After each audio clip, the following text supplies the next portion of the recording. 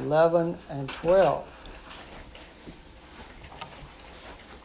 Let's hear the word of the Lord from 1 Peter 2, 11 and 12. Peter writes, "Beloved, I urge you, as sojourners and exiles, to abstain from the passions of the flesh, which wage war against your soul. Keep your conduct among the Gentiles honorable, so that when they speak against you as evildoers, they may see your good deeds and glorify God on the day of visitation." Let's pray to the Lord. Lord God, our Heavenly Father, we're so grateful for the revelation of your word. It speaks truth and life to us. Open up this portion to our understanding. Send your Spirit to illuminate it. Assist the preacher. Assist us all to hear your true word and put it to work in our lives. In Jesus' name we pray. Amen. There are two things about the apostolic commands in the New Testament. Commands given by the apostles. First of all, they're authoritative because they're based on the life and teaching of the historical figure of Jesus Christ, accurately recorded. And they were given and presented by the guidance of the Spirit of the living God. And they're given in love by the apostles to the believers of those days and to believers in all ages. They're given in love despite the remaining sins and weaknesses of the Christian believers, in spite of their immaturity as Christian disciples. Note how Peter follows this pattern as he begins this section in 1 Peter 2, verse 11. He says, "Beloved," first thing he says, he's going to talk about sins of the flesh, but he wants them to know that he loves them, okay? He's writing to people who are still wrestling with sin. He's writing to people who are engaged in fierce internal spiritual battles, trying to conquer those old sins that still try to cling to them like a wet t-shirt that you try to pull off. But Peter, just like Paul, was a great man of love. He loved the people of God. He loved them no matter their race or ethnicity, whether they were Jew or Gentile. So he begins his apostolic commands in this section by saying, "Beloved," that is, beloved ones. He's letting these saints know that he loves them, and that's a major reason he's giving them these strong commands. Now, the commands of the apostles are just as authoritative and binding on us as if the Lord himself issued them. He commissioned the apostles to preach and to teach all that he had preached and taught. So they were to stand in his place and instruct the churches in the doctrine of Christ and the doctrine of the Christian life. These apostles were inspired and guided by the Holy Spirit. They were commissioned by Christ to speak in his behalf, so that an apostle, under the guidance of the Holy Spirit, when he issues a command, we, the church, are to pay attention, to take heed, to follow it, and to obey it, because the Lord himself is speaking through his servant. These two verses in 1 Peter, there are only two commands. One we could say is negative, the other is positive. Something we ought not to do, and something we need to do. Well, what is, first of all, the negative command? Look at verse 11. It says, "Beloved, I urge you as sojourners and exiles to abstain from the passions of the flesh which wage war against your soul." First of all, we need to ask the question, what does Paul mean by the flesh here? Well, the word flesh in the Bible can have several different meanings depending on the context, depending on the way it's used. It can actually refer to the human body, or it can refer at times to humanity in general. For example, in Luke 3:6 it says, all flesh shall see the salvation of God. It's talking about the human race. Or it can refer to our sinful nature that we were born with and that causes us so much trouble by producing sin in our life. That can also be referred to as the flesh. Well, actually, this is the meaning here in this verse. Well, spiritually speaking, what is the flesh? Well, it's been described as, here's the way one theologian describes it, the impulses belonging to the selfish and lower side of human nature. Professor Leon Morris describes it this way. He says, the flesh denotes the whole personality of man as organized in the wrong direction, as directed towards earthly pursuits rather than to the service of God. Well, to be in the flesh means to be in a mindset, a behavior that is consumed with human interests, human pleasures, that leaves God and His will out of the picture. Romans chapter 8, beginning of verse 5, gives us some good insight into this whole issue of the flesh and the spirit. Paul writes in Romans 8:5, for those who live according to the flesh set their minds on the things of the flesh. But those who live according to the Spirit set their minds on the things of the Spirit. For to set the mind on the flesh is death, but to set the mind on the Spirit is life and peace. For the mind that is set on the flesh is hostile to God. It does not submit to God's law. Indeed, it cannot. Those who are in the flesh cannot please God. You, however, speaking to the church, are not in the flesh, but in the Spirit, if in fact the Spirit of God dwells in you. So there's a way to be released from the power and the bondage of the flesh. It's by the power of the indwelling Spirit of God. Without the indwelling presence of the Holy Spirit, there's no possibility of being released from the captivity and the power of the flesh. Well, the Bible's pretty explicit here and gives us some examples of works of the flesh. Galatians 5:19 says this, the works of the flesh are evident.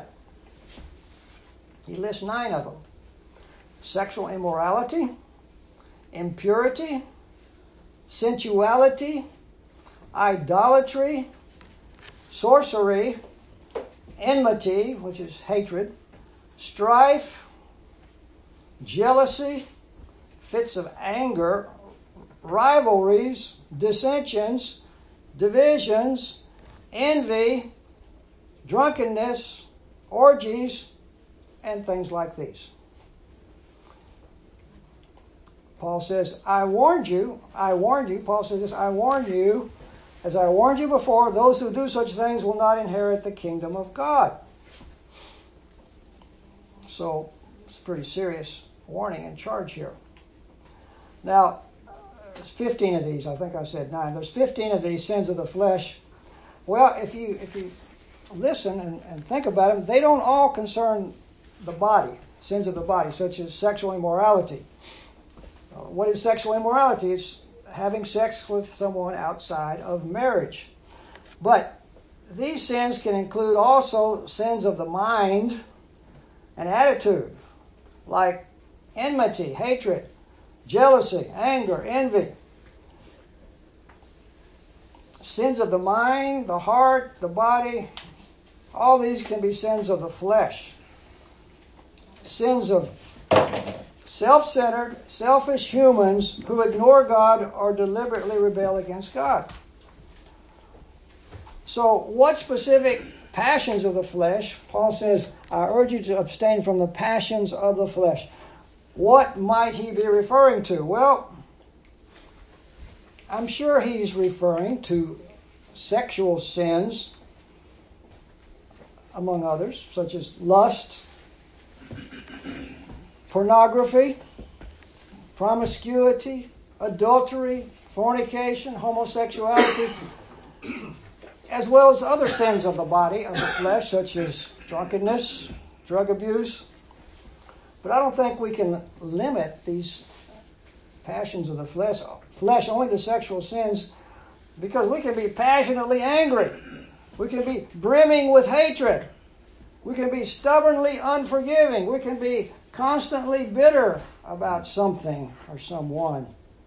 So the mind and the attitudes can carry us off also into sins of the flesh. All these things are opposed to God, to God's nature.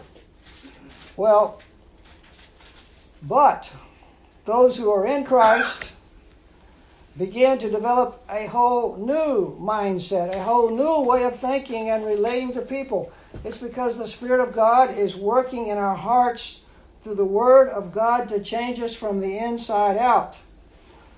If we go on in Galatians 5, we read after the works of the flesh, we see the fruit of the Spirit. Listen to the big change, what the Spirit of God does in our hearts. But the fruit of the Spirit is love, joy, peace, patience, kindness, goodness, faithfulness, gentleness, self-control. Against such things there's no law. Those who belong to Christ Jesus have crucified the flesh with its passions and desires. There's the secret. Those who belong to Christ Jesus.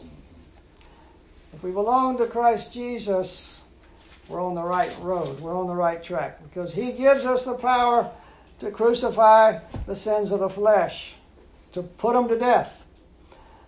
It's not our power. We don't have it. It's His power. Yet we are involved in the whole process with the totality of our human being. But He's working within us to bring us along the path of sanctification, that is, growth in holiness. Becoming more and more separated from the thinking and the behavior of the world and its evil practices, and more separated out unto Christ and that holy way of living that marks those who belong to their holy Lord. So, Peter's dealing here with this command for us to abstain from the passions of the flesh. He begins by saying, "Beloved, I urge you." Now, other English translations of this phrase, "I urge you," would be, "I exhort you," "I beseech you," that's Old English, King James, or "I encourage you." So the idea of urge here, Peter says, "I urge you to abstain from these sins." It carries the idea of a strong appeal. Now let me give you a couple of other examples where this phrase is used in the New Testament. You remember when Paul was taking the ship to Rome and they met a great storm in the Mediterranean Sea. And they threw everything overboard and they were trying just to survive.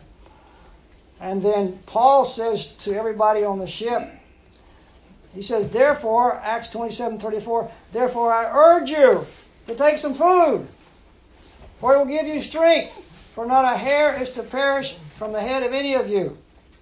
So he's appealing to them. And then Romans 12:1 uses this expression also. Paul says, I appeal to you, therefore, brothers, by the mercies of God, to present your bodies as a living sacrifice, holy and acceptable to God, which is your spiritual worship. Now, Paul is making an appeal. It's not just a suggestion from him. It's not a subtle hint. You can do this if you happen to feel like it, if you're in the mood for it. No, Paul is throwing the weight of his human energy and his apostolic authority into this exhortation. It's like he's taking these Roman Christians and he's looking at them in the face. He's shaking their shoulders and he's saying, you got to do this. You got to present your bodies as a living sacrifice.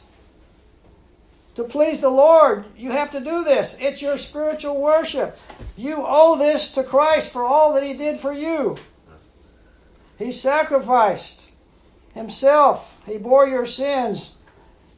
You need to respond to Him and put your life on the altar of consecration and dedication to Christ. Now, Henry Martyn was a man from England who went to Asia as a missionary back in the early 1800s, Henry Martyn. And he dedicated his life to translating the Scriptures into several of the Indian languages. And he prayed, "Lord, let me burn out for you." He died at age 31 of the plague in Turkey. He didn't live very long, but he lived well for Christ. He got a lot accomplished in his short life. Well, Peter gives two reasons why these Christians should abstain from the passions of the flesh. First of all, it's because of their citizenship. He calls them sojourners and exiles. Their real citizenship was in heaven. Since Christ saved them, the anchor of their souls was in heaven. Their hearts and their minds were no longer glued on the earth with all of its pastimes and pleasures and sins, but was now fixed in another location in heaven where Christ is seated at the Father's right hand. On earth, they had changed their status. They had become foreigners, strangers, pilgrims. Sometimes the word aliens is used. So they belonged to another realm, but they were living here temporarily on earth. We sang this song just a little while ago that Wayne had for us today. I'm a stranger here. It fits the context perfectly. I'm a stranger here within a foreign land.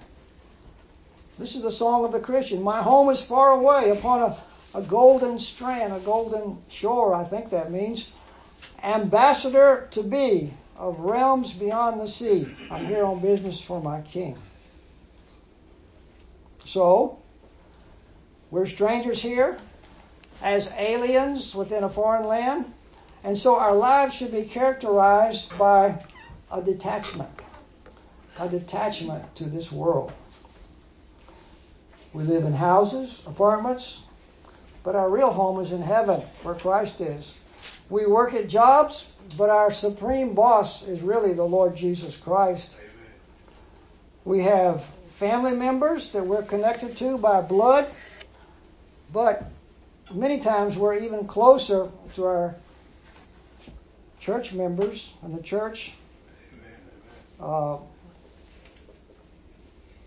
We have more in common with them sometimes with our own brothers or sisters. Sometimes our blood relatives can be Christians also, and so that gives us a double bond with them. But we have a new relationship with people, with this world, with God. So the first reason Peter gives us for abstaining from these lust of the flesh is because we are no longer citizens of this world, but we are citizens of that world where Christ is King and Lord and ruler. Now, there's a second reason Peter gives us for abstaining from the passions of the flesh, and that is because they are spiritually dangerous to us. They are damaging. They wound us. They tear us apart spiritually. The passions of the flesh will tear us apart. They won't kill us. They won't separate us from Christ, but they will greatly disrupt our peace, our emotions, our joy. They can be very damaging to us. So Peter tells us to abstain from them. Stay away from them. Forsake them. Put them behind us. Move away from them. Relegate them to the trash heap of our former way of life. Well, There's some other texts in the New Testament that use this word abstain from. For example, in Acts chapter 15, the Jerusalem Council came together to decide what restrictions they might put on the Gentiles coming to faith, if any.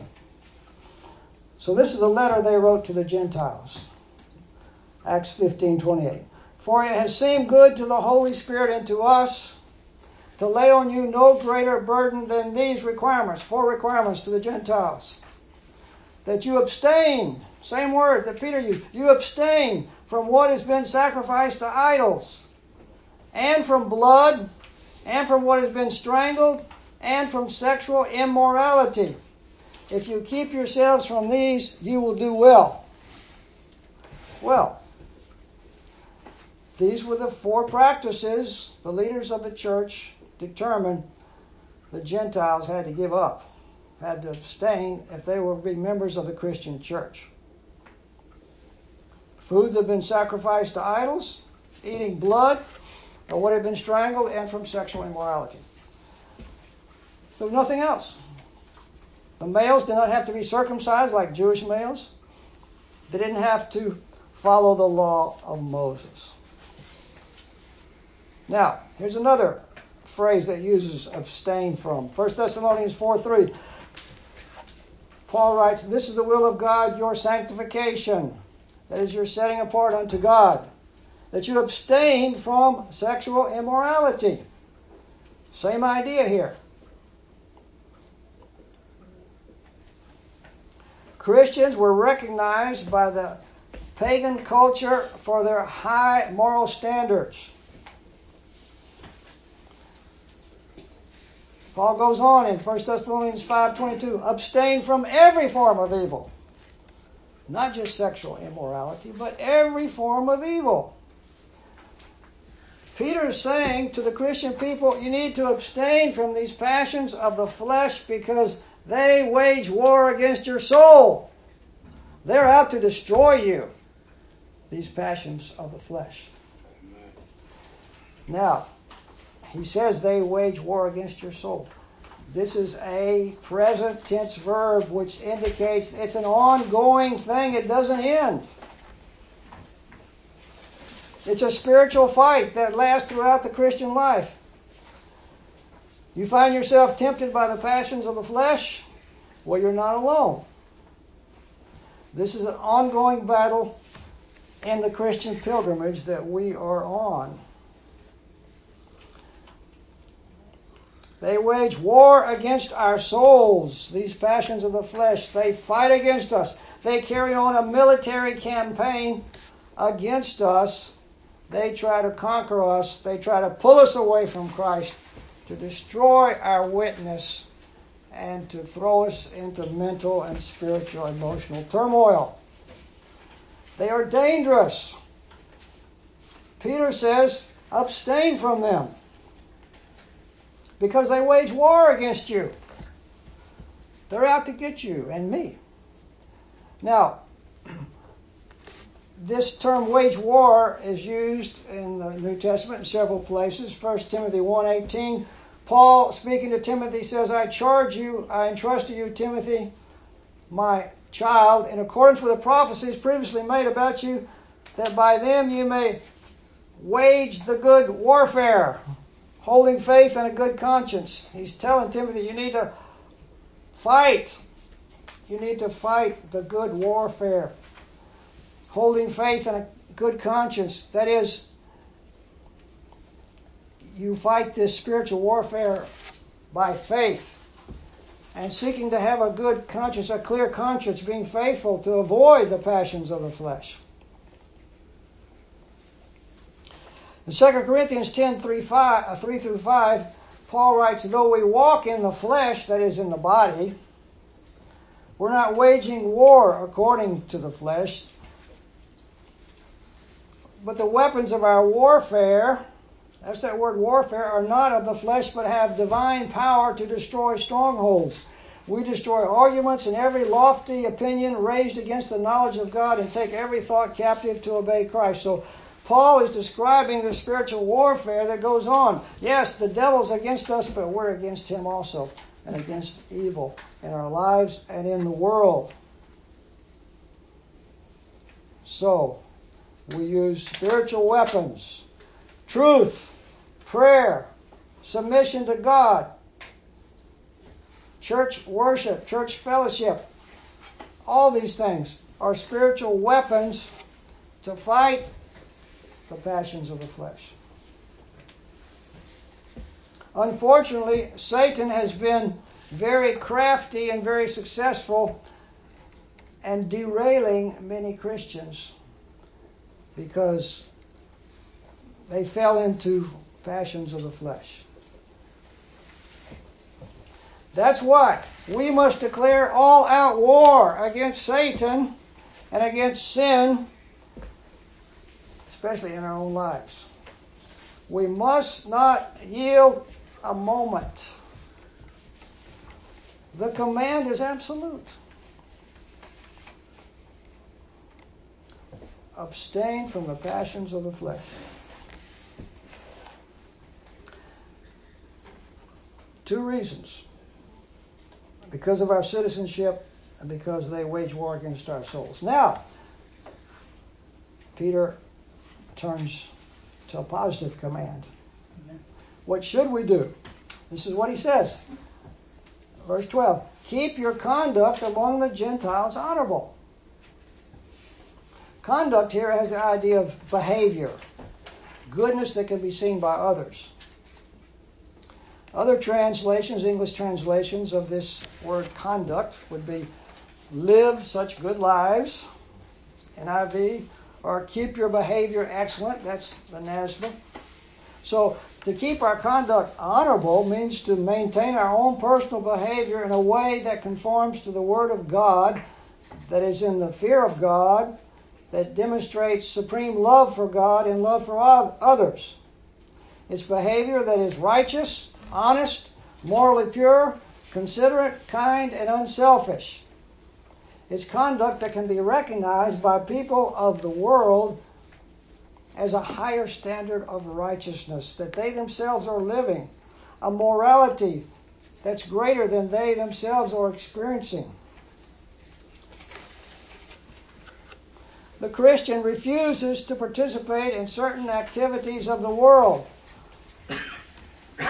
such as getting drunk, or being gluttonous with food, or taking drugs, or participating in sexual immorality. And people may make fun of us and taunt us, but we do not yield to their pressure. We, by the grace of God, seek to remain faithful to Christ. Even if the whole world is going off into sin, we will not. We're on this earth to please Christ, not to please people. Amen. People are fallible and sinful. Christ is infallible and holy, and by the help of His grace, we will follow Him. This is our calling.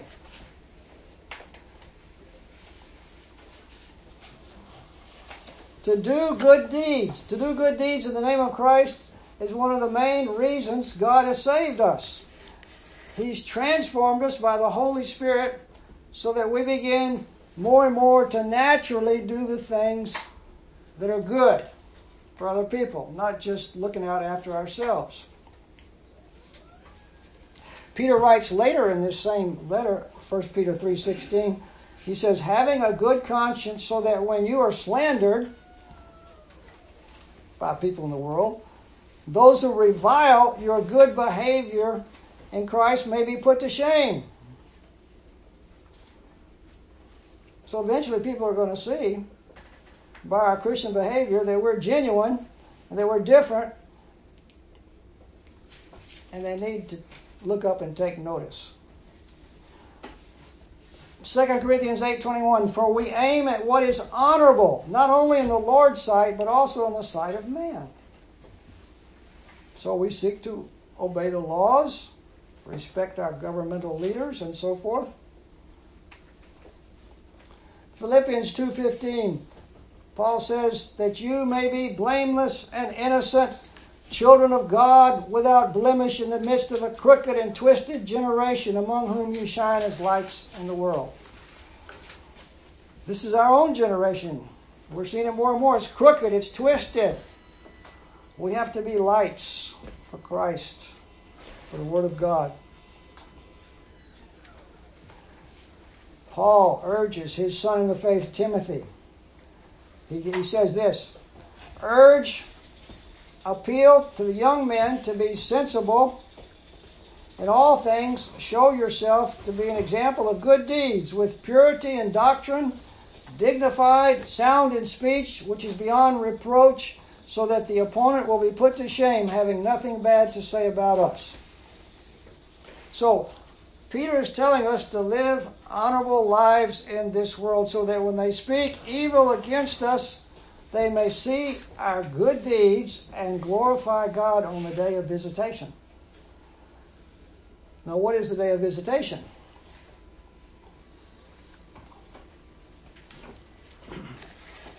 Mr. Alan Stibbs notes that biblically, visitation means a special drawing near to God, a special drawing near of God to deal with men, either in judgment or in mercy. So, some people believe the day of visitation refers to the day when the gospel came to us, when Christ visited us with salvation. And one of the things that was used to convince us that Jesus Christ was real was what we observed in the lives of Christian people around us. That influenced us to come to Christ. Other people would interpret this day of visitation as being the day of Christ's return and the future judgment. And there, those who are being judged would still glorify God because of the good works that they had seen in Christians' lives. Well, whichever way the meaning may be for that expression, the basic idea is clear. That is that the good deeds, the good works of Christian people are evidence of true godliness, of the work of God in a human life, and they bring glory to God. So, just by living our lives as genuine Christians, in our interactions with people around us, and doing good deeds and good things, we bring glory to God. Nothing that we do in the Christian life is insignificant. Everything is important. Everything has the potential to bring glory to God. Wow, what a marvelous calling and privilege He's given us. At work, in the home, with friends, at school, wherever.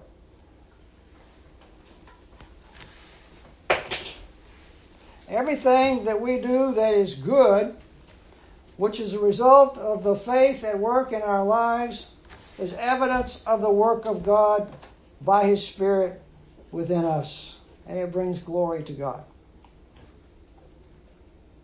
When we abstain from the passions of the flesh and instead demonstrate godly behavior, we bring honor and glory to God. When we live honorably before God and people, we are living a genuine Christian life and we glorify our God.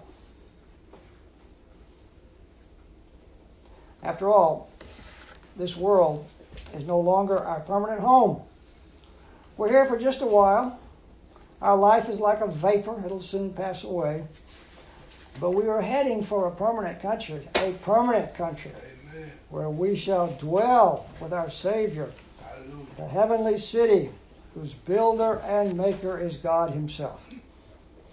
We've been given a new heart, a new nature, the inner presence of the Holy Spirit. The passions of the flesh no longer enslave us. Christ has broken their power. As sojourners, as exiles, as aliens here on the earth, let us live for Christ's glory and do all things to please Him. then we can be instruments here on earth to bring Him praise and also bring good to others. Hallelujah. Amen. What a great calling and life He has given us. Let's pray. Wonderful Father, out of darkness You have delivered us and brought us into Christ's wonderful light. Use us, we pray, in Your service, and for Your honor, we ask in Jesus' precious name. Amen. Amen.